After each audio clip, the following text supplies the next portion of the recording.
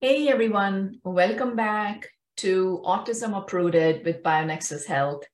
Today we will be discussing all about thyroid.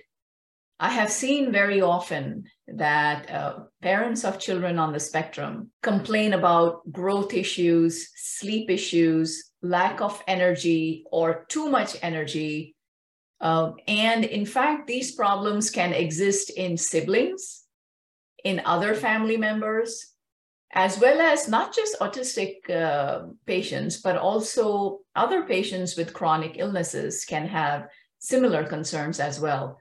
It is very important to look at thyroid, the impact that it has on almost every cell in the body. And let's take a deep dive into thyroid, what it is, what are the functions, what makes it tick, what causes the functionality of your thyroid to come to a screeching halt. Let's proceed, shall we? Welcome to the BioNexus Health Podcast with Dr. Jodi A. Darshaw, who holds a PhD in Integrative Medicine, is board-certified in Integrative Pediatrics, an internationally recognized pioneering clinician, and author. And now here's your host of BioNexus Health Podcast, Dr. Jodi A. Darshaw.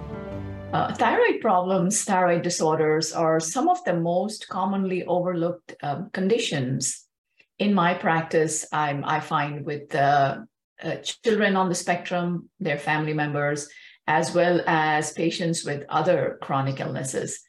For those who do find thyroid problems, it's approximately 40 to 60% even of the patients in my practice that suffer from underactive thyroid or hypothyroidism and other thyroid conditions. Some of them are evident, pretty evident clinically, and approximately, I would say 20% have autoimmune thyroid issues.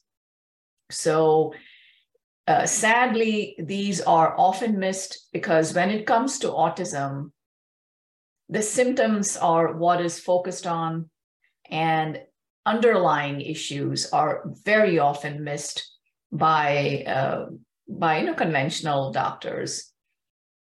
I believe that every patient should be screened annually, at least once a year for thyroid problems, right? Especially mothers of autistic children looking to have more children.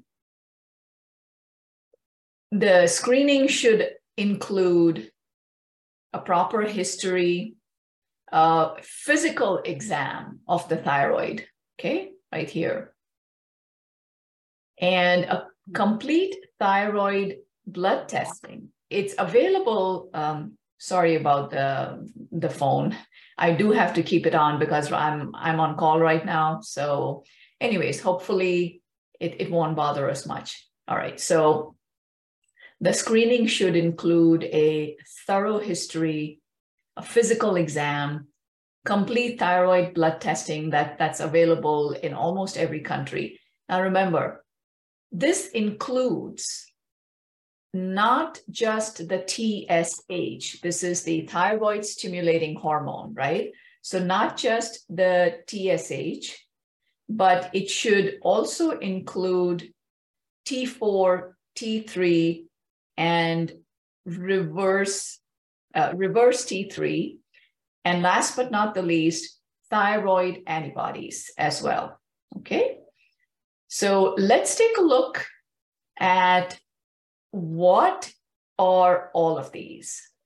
Now, the thyroid gland sits in the lower part of the neck, like I pointed out earlier. It is stimulated by a hormone from the anterior pituitary gland in the brain. Now, this hormone is known as TSH, or thyroid stimulating hormone. So what happens when the body requires thyroid hormone? TSH is released from the pituitary in order to stimulate the thyroid gland to produce the hormone. So thyroxine, or also known as T4, is the most common thyroid hormone. right? So we need thyroid stimulating hormone to be released to stimulate the thyroid to produce thyroxine, which is T4. Now you'll ask, what's the number 4? Why is it T4? So the 4 in the T4 refers to how many iodine atoms are attached to the thyroglobulin molecule. Keep in mind, iodine atoms, right? Now, after T4 is released into the bloodstream, it is converted in the periphery of the body to either T3 or reverse T3. There's an enzyme, iodothyronine deiodinase, which is responsible for removing one atom of iodine from T4 in order to produce either free T3 or reverse T3. Remember, T4, 4 iodine atoms, T3, 3 iodine atoms. And the enzyme that I mentioned, the iodothyronine deiodinase, that is the one that removes one iodine atom, right? So let's talk about the most common thyroid problems that are seen. Number 1 is iodine deficiency. Worldwide, iodine deficiency is the most common cause of thyroid disorder, especially hypothyroidism. Okay. Now, the thyroid gland contains the largest concentration of iodine in the body. Keep in mind, it is impossible to make thyroid hormone without adequate iodine levels. Okay. And also recall what I just said couple moments back, that the two most important, the most common thyroid hormones produced in the body, T4 and T3, each contain iodine atoms, don't they? Yep. All right, now let's proceed to the next one. Next one is, first there is iodine deficiency, then the next one is poor T4 conversion. Okay, so triiodothyronine, or T3, is the active form of the thyroid hormone. It has 80% more activity than T4. And many patients who suffer from, many patients I see suffer from an inability or a reduced ability to convert T4 into T3. So that is why if testing does not include T4 and T3 levels, then it will be impossible to detect if the patient is a poor T4 converter, right? Because, people who are poor T4 converters will often have normal TSH and normal T4 levels, but T3 levels will be low. So simple blood test can give us that information. All right.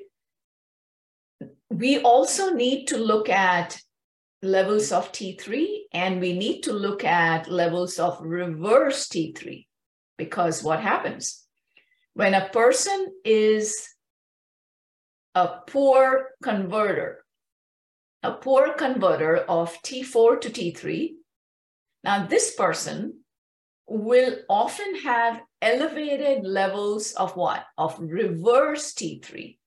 That's because if the body cannot convert T4 into T3, it will instead change T3 into reverse T3. So that is what we see. All right. And remember, treatment for all of these that I'm highlighting will be specific to what shows up in the labs, right? It's not one size fits all if we are looking for proper and thorough treatment and alleviation of the problem. Next problem is hypothyroidism. So when a thyroid gland is not producing sufficient amounts of thyroid hormone, then symptoms like headaches, muscle weakness, muscle aches and pains, always feeling cold, like a very heightened sensitivity to cold, dry skin, fatigue, feeling tired a lot, hair thinning, unexplained weight gain. These are some of the common symptoms that are seen with hypothyroidism. Okay, so a failing thyroid gland seems to be easily diagnosed, hypothyroidism. And it also seems to be diagnosed by pediatricians, by regular primary care doctors, because this is where you measure your TSH. Okay, but important thing to realize is proper treatment of hypothyroidism isn't just playing around with your TSH. It is important to include all of the underlying causes. What brought the body to low TSH levels, to hypothyroidism? In many cases, it can be successfully managed by just correcting, of course, checking for and correcting the iodine deficiency and other nutrients that are important for thyroid health. And I'll go a little bit into detail about those in a few more minutes. All right. Now, the last one is thyroid hormone resistance. Thyroid hormone resistance is very challenging to diagnose. It usually isn't investigated properly or diagnosed, but it is something that I like to look for, is where the thyroid gland produces enough T4 and T3, however, yet the hormones cannot bind to their receptors in the cells of the body. All right. So in case of thyroid hormone resistance, we see that TSH, even T4 and T3 levels are normal, but T4 and T3 cannot bind to their receptors. So you need a proper clinical history, the labs and checkups I described earlier, as well as proper checking of the basal body temperature. Now, I'm not going to get into this, if any of you suspects an issue, let's discuss this on an individual basis in your appointment. But what we should know is that thyroid hormone resistance occurs if a person has genetic anomalies of thyroid hormone receptors. So autoimmune, oxidative, and or toxic damage to the thyroid hormone receptors can also produce the same issue. Do our children have an autoimmune problem? Children on the spectrum? Yes, of course. Almost all children that I see on the autism spectrum also have PANS-PANDAS. And what is PANS-PANDAS? It's an autoimmune condition. Oxidative issues, toxins, those are two other common things that are seen in patients with chronic illness, chronic inflammation, autism spectrum disorders. All right. There is something called as endocrine disruptors,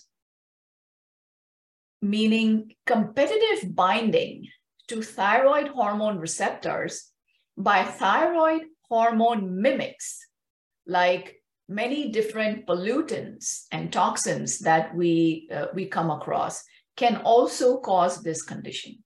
Okay. All right. Now,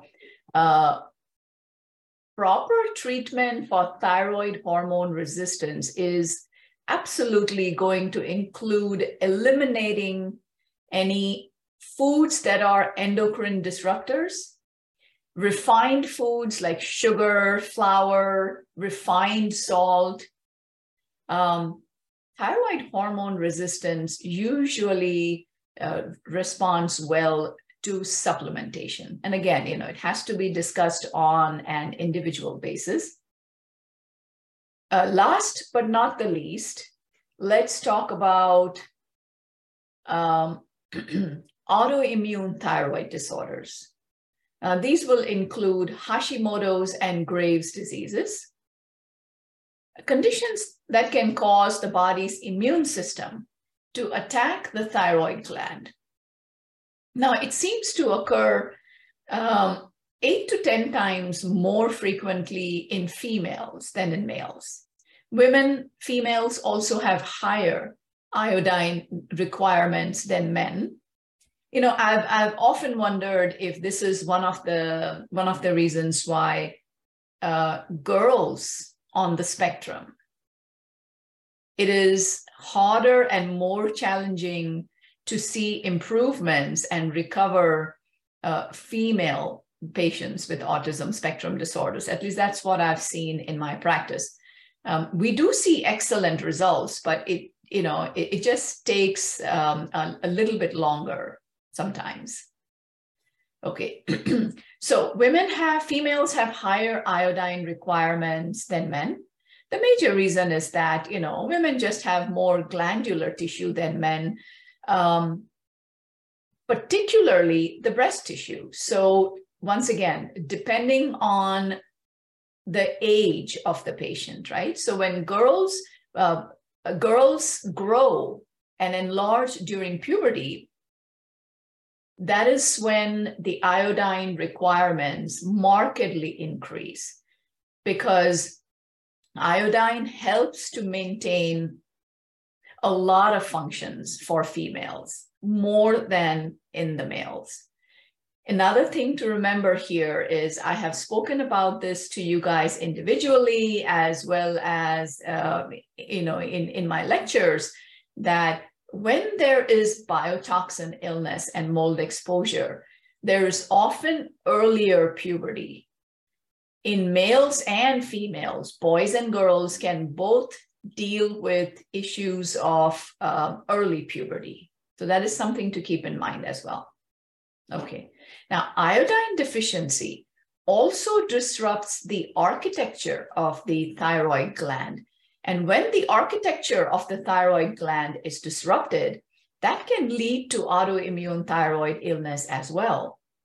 Additionally, research has also shown that underlying Lyme disease, biotoxin illness, can lead to immune dysfunction, and one immune dysfunction being autoimmunity, and that could be another reason for autoimmune thyroid disorders.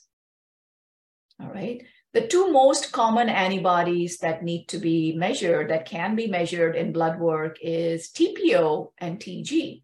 So TPO is thyroid peroxidase, and TG is thyroglobulin. Okay, so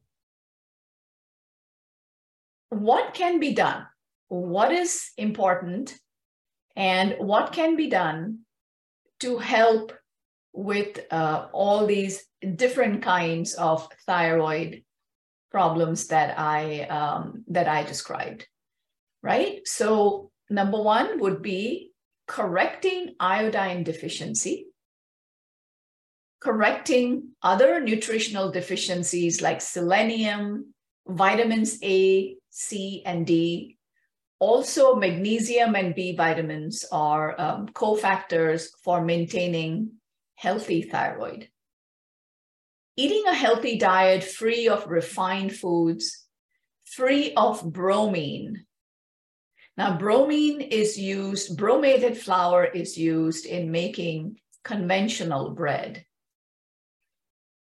check with your organic bakery if they are using bromated flour, right? If the flour is chlorinated, bromated, so chlorine, bromine, fluorine, fluoride, these compete with iodine. These are halides, just like iodine. Iodine is also a halide, and these compete with iodine and can cause iodine deficiencies. I'll speak about halides when I do my toxins podcast. But for now, just understand that, chlorine, bromine, fluorine, or fluoride, it is best to avoid. You will see many children with PANS, PANDAS have a pretty significant reaction to chlorinated swimming pools, don't they? Yeah. Okay, so some simple steps or some simple tips to balance your thyroid health naturally. Okay. Limit your stress levels as much as possible. With your children, the same. Chronic stress will interfere significantly with thyroid function. Minimize your exposure to environmental toxins. So pesticides, herbicides, fertilizers, household cleaning products, these, scented, overly modified antibacterial soaps, mold exposure, these can all act as hormone disruptors, which may again interfere with thyroid function. Heavy metals, avoiding heavy metals such as mercury is important. Mercury, as many of you may know, is found in tuna, amalgam dental fillings, certain vaccines, even some over-the-counter products like some contact lens fluid. Mercury also adversely affects the thyroid. Other than a myriad of other issues that mercury can cause toxicity with, it adversely affects your thyroid. Okay, this can be a little bit controversial right now, but I recommend eating only fermented forms of soy, such as miso. So unfermented soy is high in isoflavones, which in some people may contribute to thyroid issues. Next is a good night's sleep. So make a good night's sleep a high priority. Many children on the spectrum, and as a result of their sleep issues, other family members. So many children on the spectrum have a lot of sleep issues. I remember Brian used to wake up every 2.5 hours for years, with a cough or difficulty breathing or some kind of allergy issues. It is so detrimental to the body, not getting a healing night's rest, because so many things happen when the body sleeps, right? Your body repairs and detoxifies. So make good sleep a high priority. A thyroid imbalance may cause or even contribute to sleep difficulties. There's no magic number when it comes to the amount of sleep you need, but most adults will need at least 7 to 9 hours per night, especially if you have chronic illness. I recommend the use of a high quality iodine supplement. And I usually discuss this in your appointments because dosage and slow buildup is often important. All right. Now, support your thyroid with optimal levels of thyroid-loving nutrients. What are those? I said those, right? Vitamins A, D, E, riboflavin, niacin, minerals such as zinc, selenium, manganese. And don't forget to provide nutritional support for your poor, overworked adrenal glands, which are also impacted by health. Adrenal support is important. mitochondrial support is important as well. So thyroid, mitochondrial support, adrenal support goes hand in glove with a good, well-balanced diet, free as much as possible of toxins, living in an environment free of toxins as much as possible, using household cleaning products that are non-toxic. The same goes for laundry, being vigilant about environmental exposure to mold and elimination of any mold in especially your sleeping quarters. It's absolutely critical that you are not exposed to mold on a continuing basis. Your child, it affects the whole family. Just because the child with autism has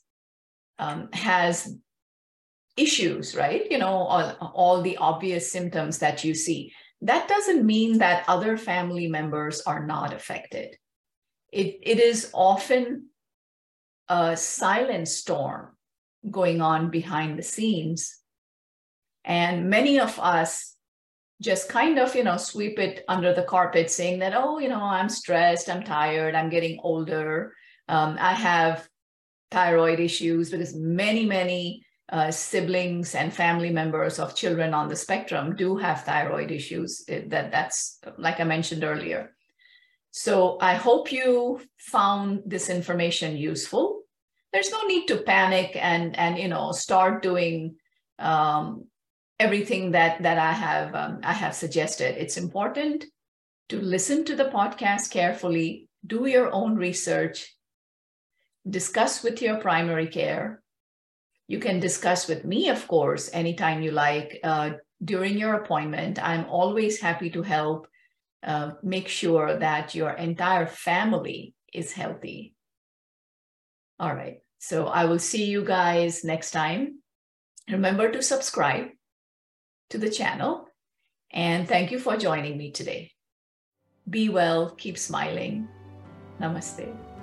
Thank you for joining Master Herbalist Dr. Jodi A. Dashaw, Director of the BioNexus Health Clinic and BioNexus Herbals, on the BioNexus Health Podcast, where we explore and share information and stories about recovering and healing from chronic and environmental illnesses such as mold biotoxin illness, Lyme disease, autism spectrum disorder, fatigue, Crohn's and colitis, mast cell activation syndrome, PANS, and more.